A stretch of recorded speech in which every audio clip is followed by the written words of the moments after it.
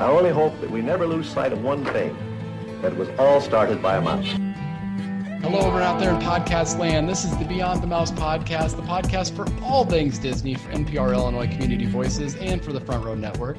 My name is Craig. I'm your host. I'm joined today with my co-host, Brett Rutherford. Hello. And also Vanessa Ferguson.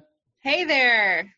This is the second part of our interview with Jeff Curdy. And if you listened last week, you know that this man knows Walt Disney inside and out, and just a fun conversation we were able to have with him, and so excited to bring you the second half of that today. Before we do, thoughts on this part of the interview going into it, Vanessa?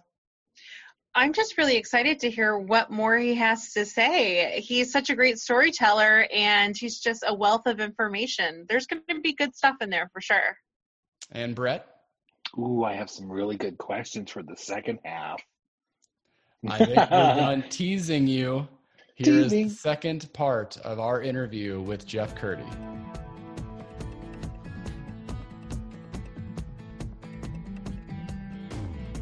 Vanessa has a question about Imagineering, and I think that might have been your start with the Walt Disney Company, but of course you can tell us if we're wrong there. But Vanessa, what's your question? Well, you knew so much about Disney. You're the expert, and you also know what it's like to work for Disney. I think it's all of our dreams in the back of our minds. But we wanted to ask you, what was it like maybe working on the Euro Disney project? And do you have any favorite memories or experiences from Imagineering? This is so funny. I came into Disney through the side door, basically. Where's the side door? Yeah, we'd all like to know that. Is there an address? Can we Google images that or map it or something? I spent my youth desiring to work at Disney. And I tried and I tried and I tried. And I knocked on the front door and I slipped resumes underneath it and applied and reapplied and applied again. Couldn't get hired. So I said, to heck with it. And a guy I knew called and said, they're doing a big arts festival around the 1984 LA Olympics. Long story short, I wound up working on the Olympic Arts Festival, transformative.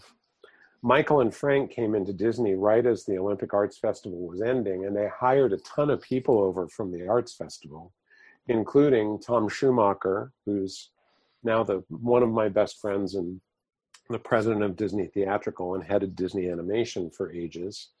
And so many people I worked with on the Olympics went on to Disney careers. The head of the Arts Festival needed a driver/assistant, and I was, 24, 23 years old. And so I took the job. He wound up being named as the president of Euro Disney. Okay, that's in that role. I met a guy named Jim Cora, and I just finished actually working on Jim Cora's memoir, which is coming out next year. So I co-wrote Jim's memoir with him. Jim Cora, after a few days of being around me and working with me, said, "You're a Disney guy." And I didn't realize at the time what a compliment that is to be referred to, especially by somebody like Jim Cora. Jim Cora went to my boss, Olympic Arts Festival leadership guy, and said, "Are you hiring this guy onto our project? Because if you aren't, I am." And that was my side door. Oh, wow. I tried the direct, forthright approach of going through the front. And I worked on the Euro Disney project as an employee of Disneyland International for about 6 months or so, maybe a little longer. And then they were doing relocations to Europe, and there was no place for me in that.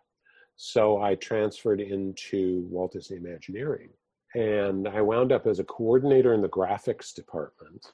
But it was one of those things, and I think it was much more of the organization of the time, still bore so much resemblance to the corridor culture cross-utilization wed of the 60s and 70s.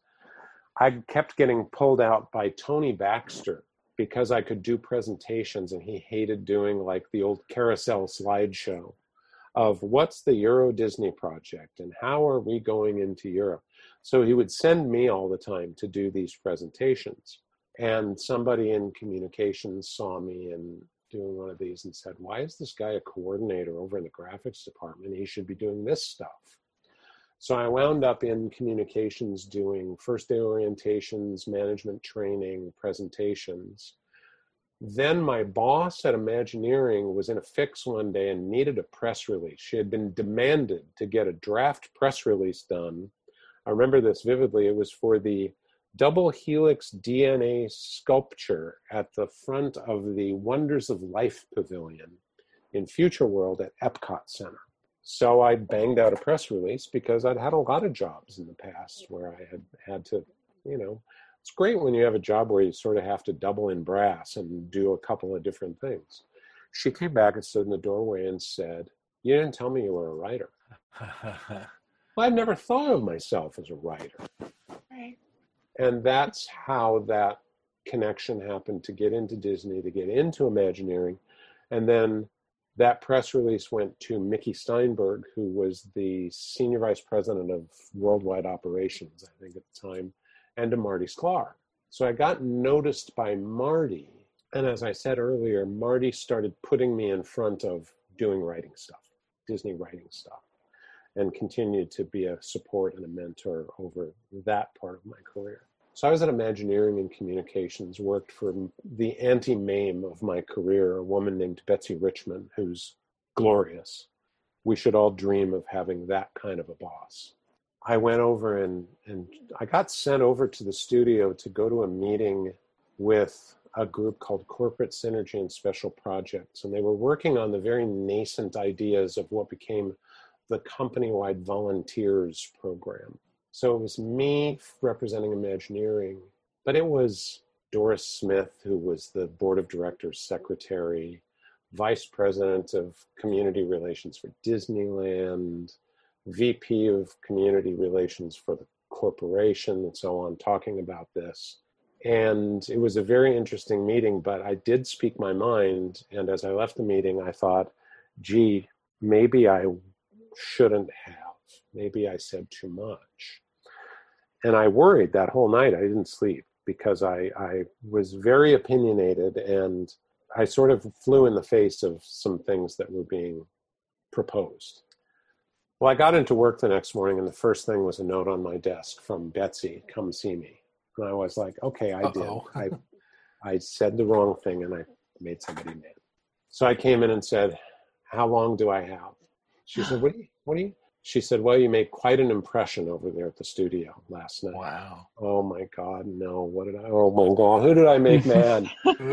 She said, no, actually, Linda Warren, the vice president of Corporate Synergy and Special Projects, called me this morning and asked if she could hire you. Oh, wow. So she said, you did good. They want you over in corporate.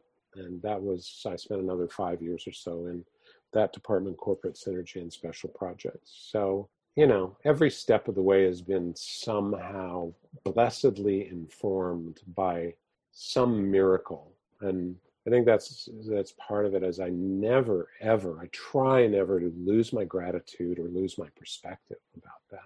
Humility and gratitude are great work skills. It's meant a really interesting, I've met so many interesting people. I've worked with so many fascinating people and gotten to be friends with so many terrific people, all because I've gotten to go all over the world because of Walt Disney. I've gotten to do all these great projects because of Walt Disney. You trace the line back on just about everything wonderful that's happened to me in my life. It's Walt's fault. He can take the credit, I'm sure. So yeah. So that's where it comes. The thing that I always tell fans, though, is please understand that the company and Disney are not the same thing. Because it was a trap I fell into when I was in corporate. And I had an assistant who said, you can love this company all you want. It's not going to love you back. And I think that was a real shock to my system. But I always tell the fans, it's like church in a way. Over here in your right hand is the Vatican. Over here in your left hand is your church. I don't care what's going on with the Pope and the College of Cardinals. They can do whatever they want because they have a vested interest in keeping my church occupied and active. So I'll go and sing the hymns and share the good news and the fellowship and do all that stuff. Unless you're really into business, because the Disney company as a business is very fascinating. I'm not. I like the church, I dig the architecture, and the music's kind of pretty. So I stay over there and let them deal with keeping the doors open, because that's why they exist. A lot of people get all caught up in the company, capital C company. It's not where my focus is. The other thing I think too is people feel as Disney fans that they are beholden to become Star Wars fans and Marvel fans, and you don't have to. You can focus your love wherever you want to. And I think it's very odd sometimes, because I've had fans who have basically said, thank you for giving me permission that I'm not a bad Disney fan because I'm just not into Marvel. I'm like, no, I'm not a bad Disney fan. I'm not all that into Star Wars, but my 11-year-old, my 12-year-old is. And, so we do it and watch it, and I enjoy it on a certain level, but, I'm not going to go all mental on it the way I have with Disney.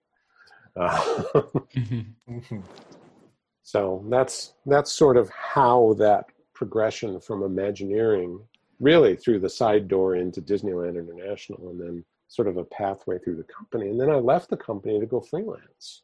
The short version is because I could, and because my pathway or my growth in the company was limited.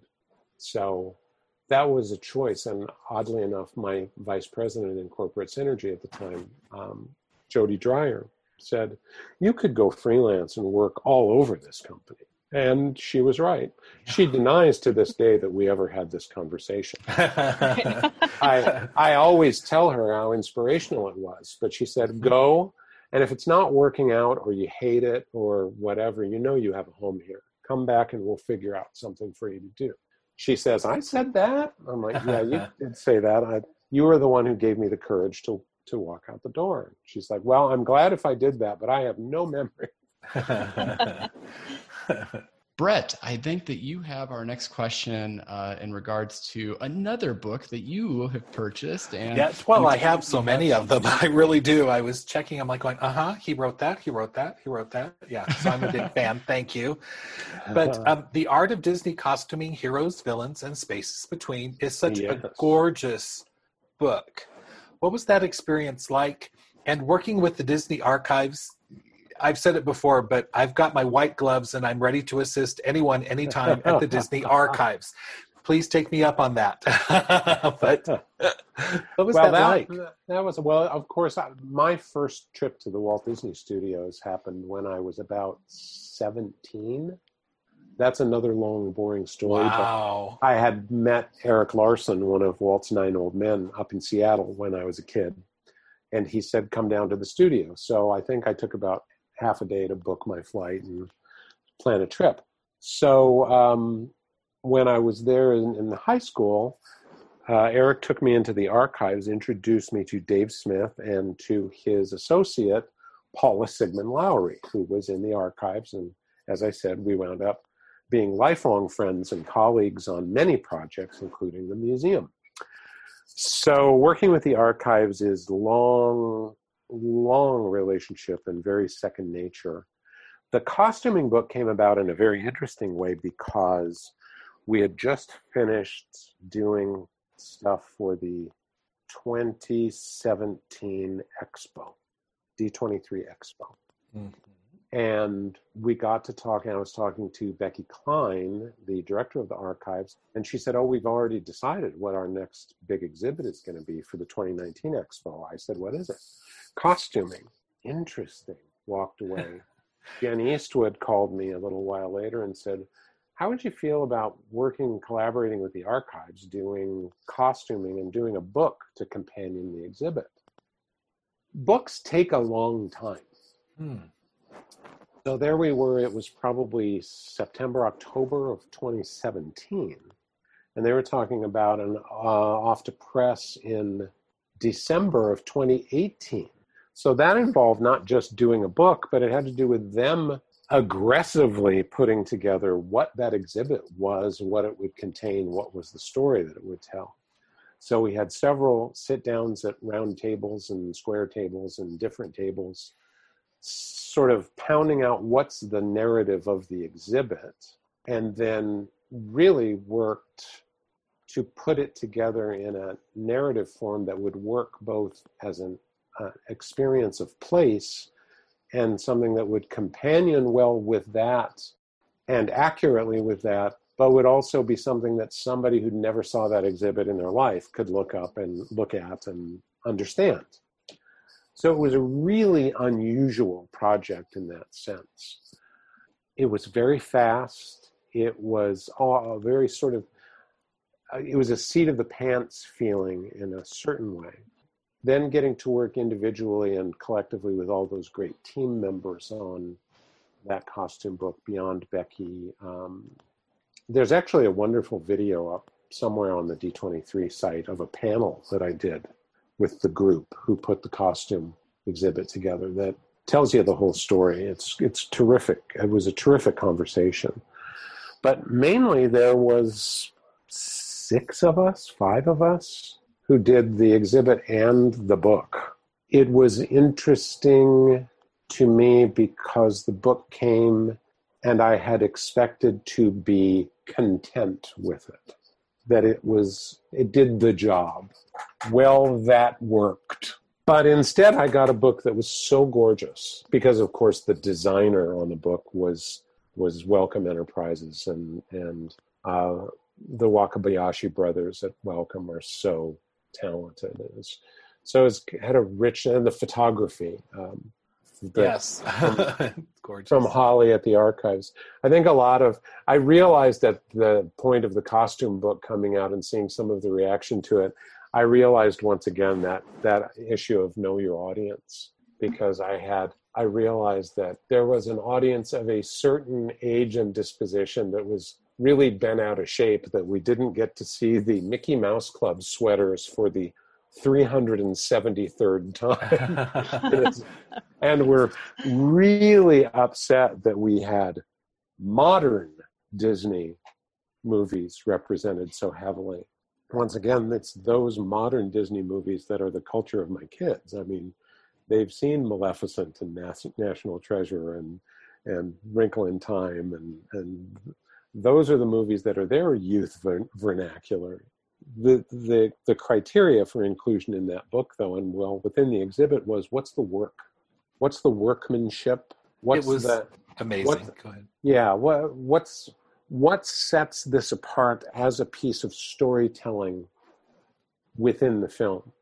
It was really interesting to note that over the years, I mean, costuming goes back to Snow White. They did costume tests. They were just drawn. Costuming has been a part of storytelling with Disney since the beginning.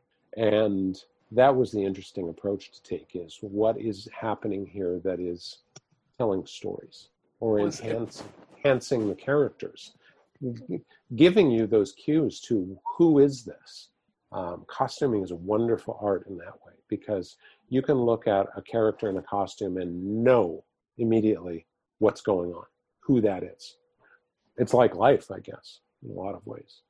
And all of those aspects are in the book, which was so cool. But I was expecting just a film book, but it's also the costuming of, as you said, the live models for Snow White and Cinderella, and the parks. You know, they don't wear uniforms; they wear costumes, and all of that was included. So that was, and I had a chance to see the details and immaculate work on the costumes at the D23 Expo.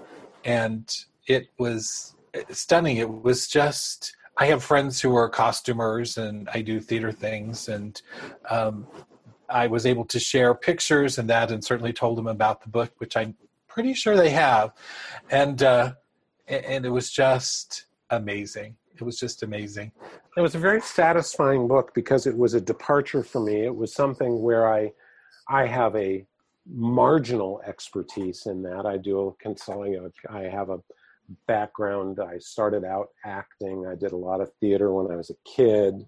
I consult for Disney theatrical productions for the last, 20 years or so.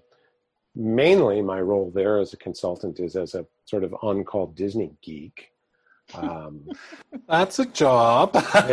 it's actually a really cool job. So, Yeah. but the costuming book was something different. It was almost a palate cleanser in terms of, gee, it's not a parks book. It's not a filmmaking book. It's not a Walt thing. Of course, there's Walt stories in there, but that's me. It was so collaborative as well. I mean, you have the stories of the various costume designers and all of that. So it's wonderful work. So thank you for that. No, I appreciate that, and like I said, it's something I thought I would be satisfied with, but instead I'm proud of it. I'm proud of the book. Mm-hmm. Well, I love that you called yourself a Disney geek, because that is actually in line with our next question, which is, you, as our listeners are aware now, are an expert in all things Disney. What's that like? do you my just gosh. get calls all the time asking you to make sure details are correct? Are you like the editor of all things Disney? You know, we just have to know. This is what we aspire to be, so we just want to know what it's truly like. It's very odd.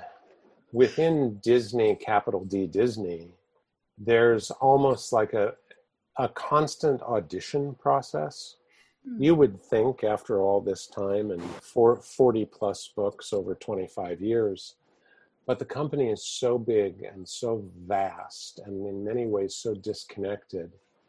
People have a tendency to discover me as opposed to knowing about me.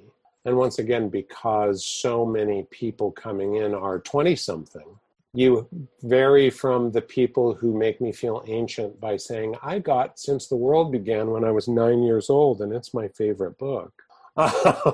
Thanks, kid. It's their favorite book. That's what's important. Absolutely.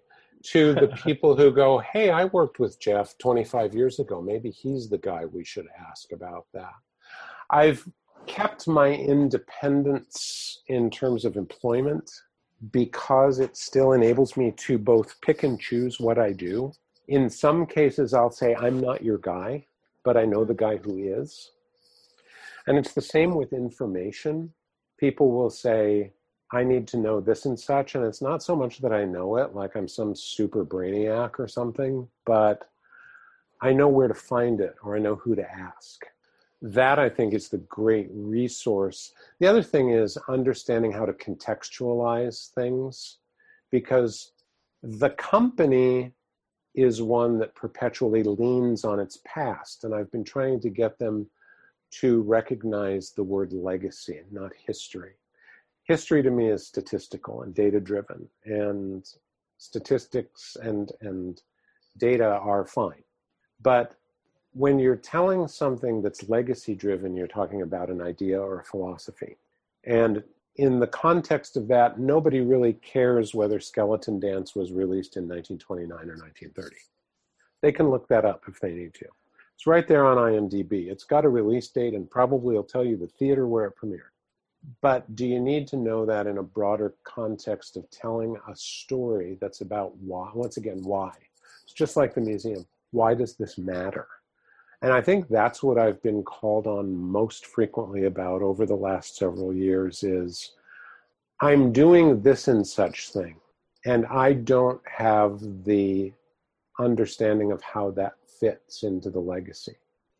And the thing is, the legacy of Disney has got so much breadth and so much strength that unless your project is really cockamamie and doesn't pass the smell test on any level, there are lots of ways to incorporate what you're doing into a legacy idea.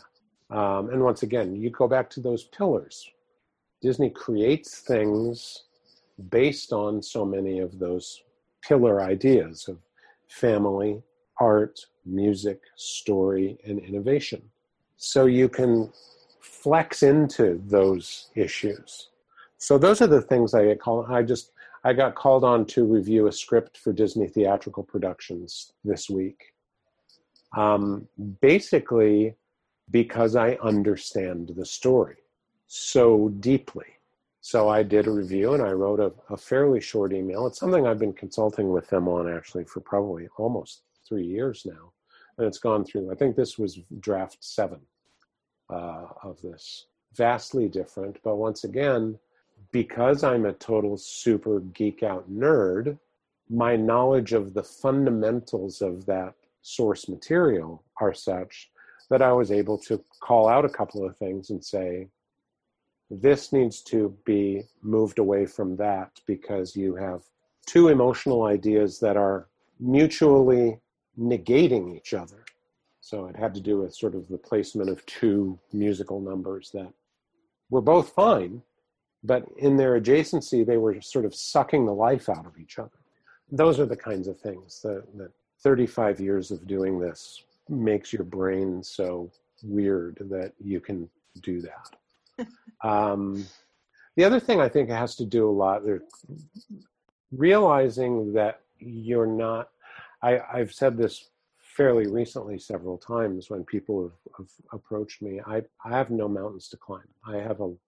I have myself a lovely legacy. I have a long shelf of books, and Rufus Choate said, books are the only immortality. And so I'm pretty damn immortal at this point. And I don't have anything to prove, and I don't have anything that I need to be the boss of or in charge of. Or so being somewhat ego-free about this, everybody has an ego. I still have an ego, but it's within the parameters of understanding.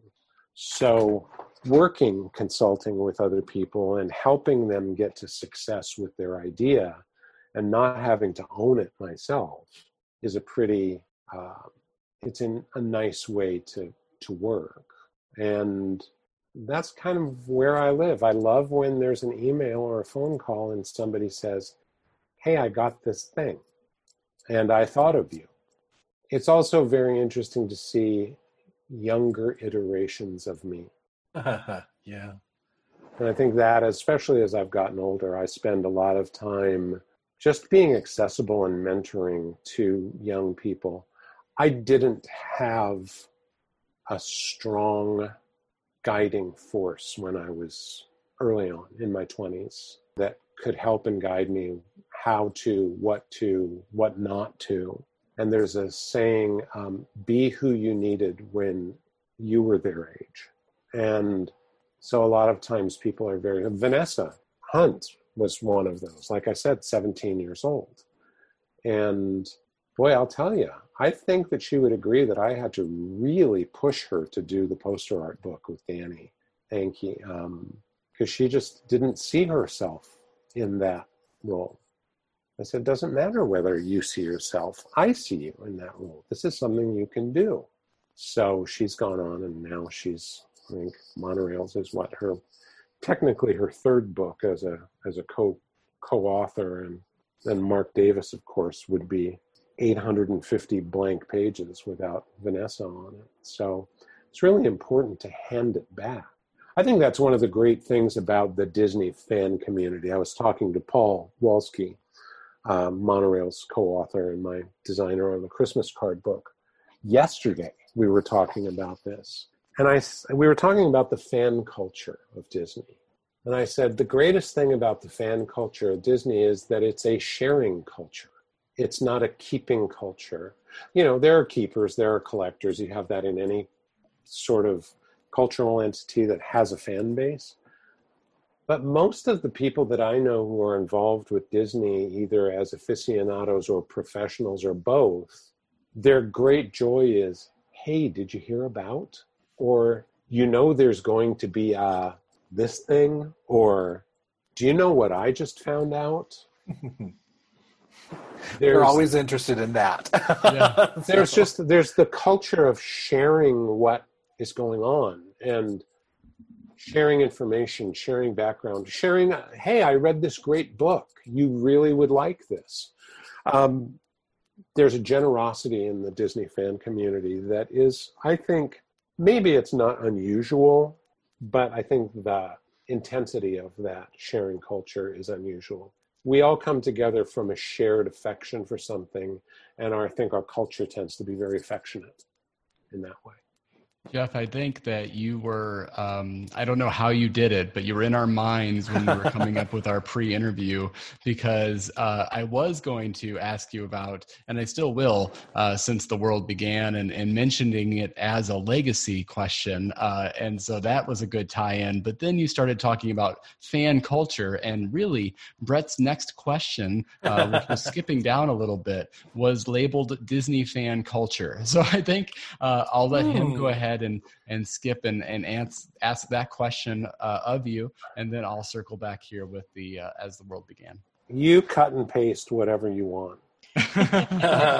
you can cut and paste it into the right order. That's true. That's true. Well, can we talk a little about Disney fan culture? You are such a Disney obsessed fan enabler, and I mean that in a good way. Thank you. What do you think? You spoke about it, about the culture, but what do you think it is about Disney that brings us all together? Is it the storytelling? I always think of Disney stories. I keep thinking of that Anne Frank quote, where she says, here you got Anne Frank of all people, who says that she still believes that people are innately good. I think there's a part of the Disney culture that perpetuates and reinforces the fact that we are innately good people and celebrates that. The other thing that I have found, you see so many of the Disney stories, I think this is really an important component of them. The character we gravitate to is, to one degree or another, or for one reason or another, oppressed because of something. And then that hero dominates their oppressor by their use of that thing that they've been oppressed for. You think most basically about Dumbo and his giant ears, and he triumphs over his oppressors by using the very thing that they ridicule him for. And I think you have that in so many of the Disney stories, whether to one degree or another, it's Aladdin because he is a riffraff street rat, but it's the heart and the cleverness and the conscience that he gets from that, or that is part of him, that makes him triumph. I think you find that in a lot of Disney storytelling and a lot of Disney experiences. I think we all strive to be good people, and I think there's a lot of that in Disney, and that I think is why it's a sharing culture. We like to share those things that make us feel good, that feel that we are good, and that the people we gravitate to are also good. Well, Jeff, we're going to start wrapping up here a bit, and I wanted to ask you about your book, Since the World Began, and because it's thought of as such a premier book. It's actually the first I heard of you, and your legacy of books was through other podcasts and other Disney fans talking about this book, Since the World Began. It was done at the 25th anniversary of the Disney part of Walt Disney World, so you might be giving a clue to what my question might be. Might we expect a volume 2 at the 50th, or is there any other projects that you're able to talk to us about that you've been working on? I wish that there was a new. I've pitched a new Since the World Began 5 times now, every 5 years since the 25th. There is a 50th anniversary book being done, but not by me, and it's not a Since the World Began. It is, I believe it's Steve Vagnini, Kevin Kern, and Tim O'Day are collaborating on that. Since the World Began was sort of the first big Disney book for me. Oh my God, I was terrified. Intimidated, frightened beyond words, insecure as all get out. But clearly I took all that in stride and prevailed. I've had more people say what an important book it was to their childhood, making me feel like a grandpa. You were a mere child when you wrote it. I was indeed a child. What a send-off, though. And to tell you the truth, once again, can't credit enough my friend Wendy Lefcon for trusting that I could do it. I'm still, to this day, grateful about that. What's interesting, though, in terms of coming full circle is I mentioned earlier, I just finished the manuscript of the memoir of Jim Cora. Jim Cora, of course, Disney legend, retired as chairman of Disneyland International, and is really the guy who exported the Disney parks to Japan and Europe. Jim was the guy that was plucked from Disneyland to lead up the team developing Tokyo Disneyland. And he is the guy who plucked me out of obscurity, saying, "You're a Disney guy," and set me on my career path. And we've remained friends all this time. Jim's story, he came to me some time ago and said, "I want to do a book." And so I just really helped him do that. What I realized as we were doing all the interviews for the book was Jim has a really fascinating, multi-layered story that's a very Disney story. So not only does it cover the ground of how all these international parks came to be, which isn't ground very often trod, you know. It also is an interesting story of an American dream, the sort of an immigrant family. Jim, unusual because he's Lebanese American, so he was a brown guy in a very white Disney of the 1950s. His ascent through Disney is its own interesting story, and how that ties to his background in the California culture that he grew up in. The car culture of the 50s and his background in Catholicism, which has a relationship to Disney. It's a fascinating story. And I think that fans and fans of Disney will really understand it and appreciate it, but it hits so many layers. That's really the big project, the one that's coming up next, now that our monorail's release date has come and gone. That's wonderful. Vanessa, you have some rapid fire questions for us. Some fun, quick questions we think you'll enjoy. First question is, what is your favorite Disney animated film? And if you can't think of just one, we will take more than one answer. I think Bambi. Bambi. I think Bambi is really, there's so much going on in Bambi that I love. An underrated Disney animated film that I love very much is Treasure Planet. I really like Treasure Planet. So yeah. Excellent. What is your favorite Disney park attraction? Oh, Pirates of the Caribbean. We hear that one a lot, actually. I'm the e-ticket guy. I like Pirates. I like Mansion. I like Small World. Same. Those are my favorites too. Those are my three. And then finally, what is your favorite Disney park snack? You know, I'm awfully fond of I used to be fond of the apple fritters at the Market Cafe, the little walk-up window over there in New Orleans Square. But they have beignets now that are pretty darn good. Disneyland beignet, yes. If I was pushed on something that I don't really see as a snack but more of a meal, I always have a weakness for the corn dog at the Main Street wagon by the Plaza Inn. Yes. Love me some corn dog. Yep. Excellent. We hear that one a lot. As a quick follow-up to that, we have an ongoing feud between Brett and Vanessa as to the relevancy and whether or not the Disney turkey leg should exist. Are you pro turkey leg or anti turkey leg? I will step out of my Disney cultural role to just say that as a person, I think people wandering around the park eating a bird's leg is so disgusting.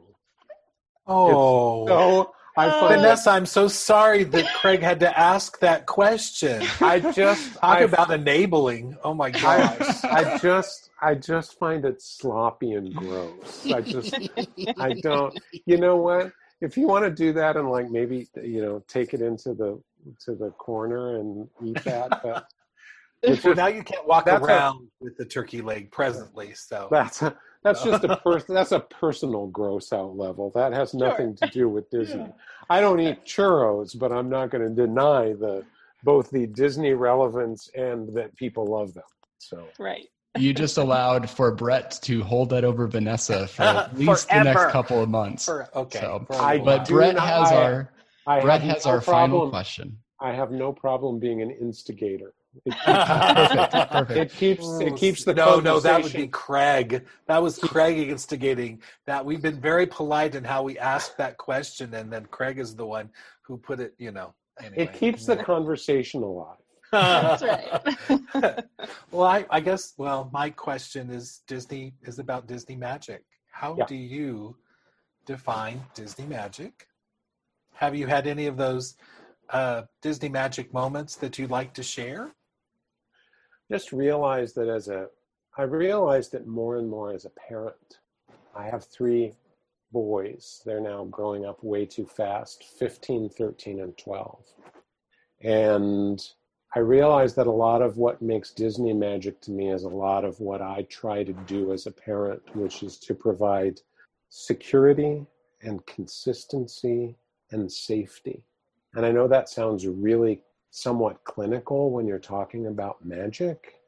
The other thing that I try to provide to my children is a sense of wonder, to stimulate their curiosity, and to surprise them. So I think that, do the notions of parenting inform Disney, or did Disney inform my notions of parenting? I'm not sure, but those to me are the key elements that are magical about Disney. People can duplicate so much of the mechanics of what Disney does, but there's something about the culture of reassurance that's contained. And I think it goes back to that idea that people are innately good. You're going to be okay. Not only are you going to be okay, but chances are you'll win. I think those are all good ideas, especially now. Especially now, indeed.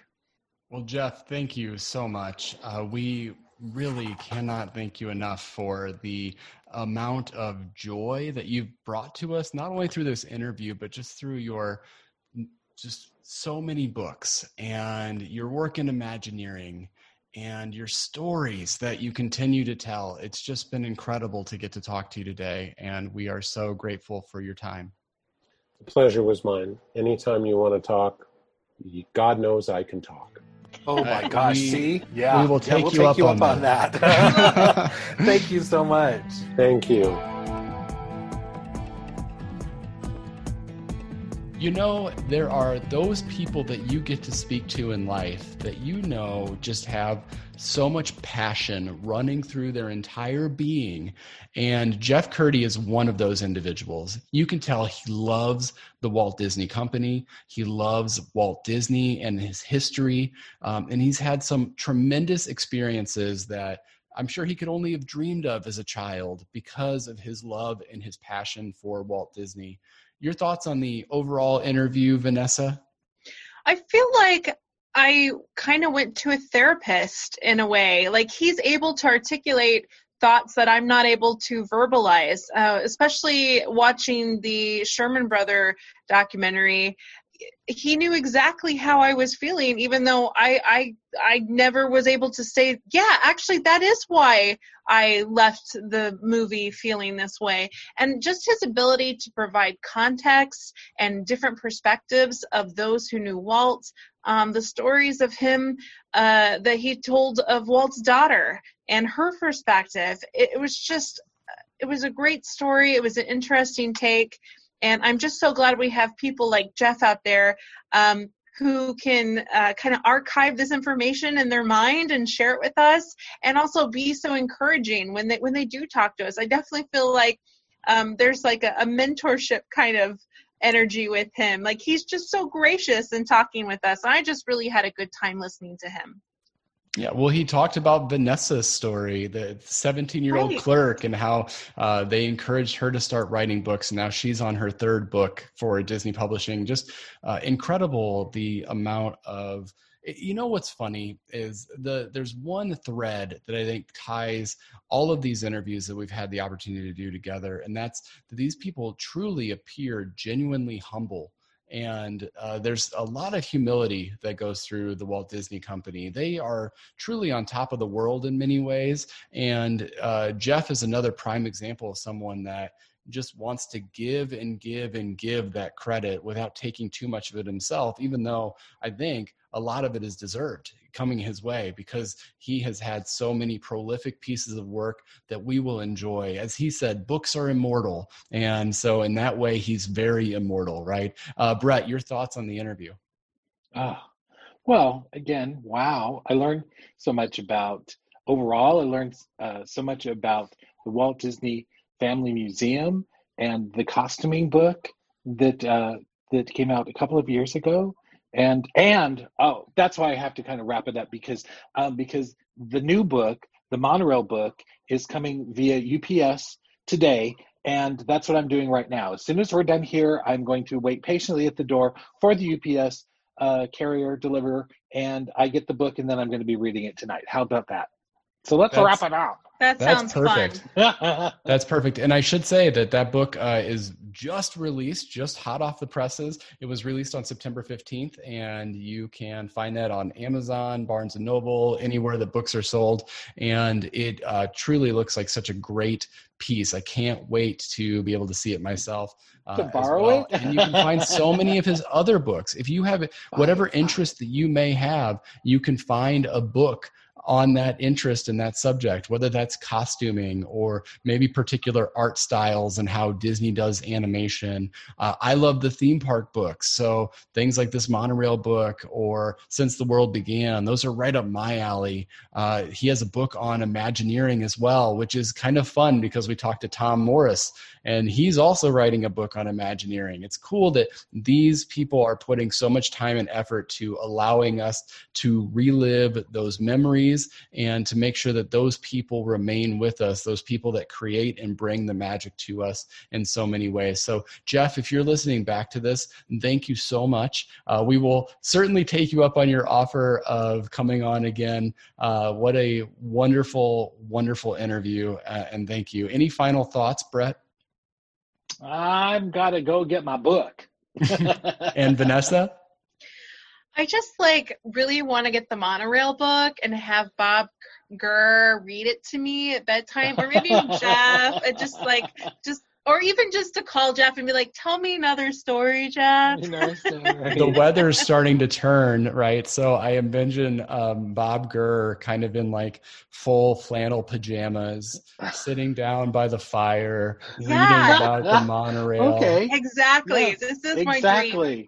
I'm going to send him a DM on the gram and see if I can make this happen for me. We need to pitch this as a virtual fundraising event or something. So Jeff, your people get in touch with our people. We'll make this happen.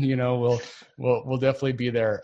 But thank you again for listening along. You of course can find us on all of our social media platforms, Beyond the Mouse Pod on Instagram, also Beyond the Mouse Podcast on Facebook.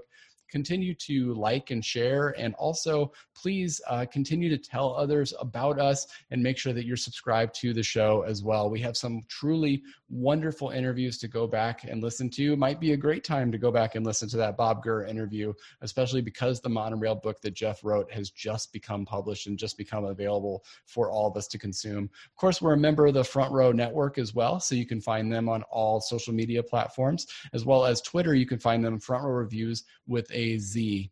You can also find us on nprillinois.org as well and find all of our content there. We have some really fun episodes coming your way for October and getting into the Halloween spirit, because there's almost no better time to be a Disney fan than to be a Disney fan at Halloween. And we can't wait to bring those to you every single Friday.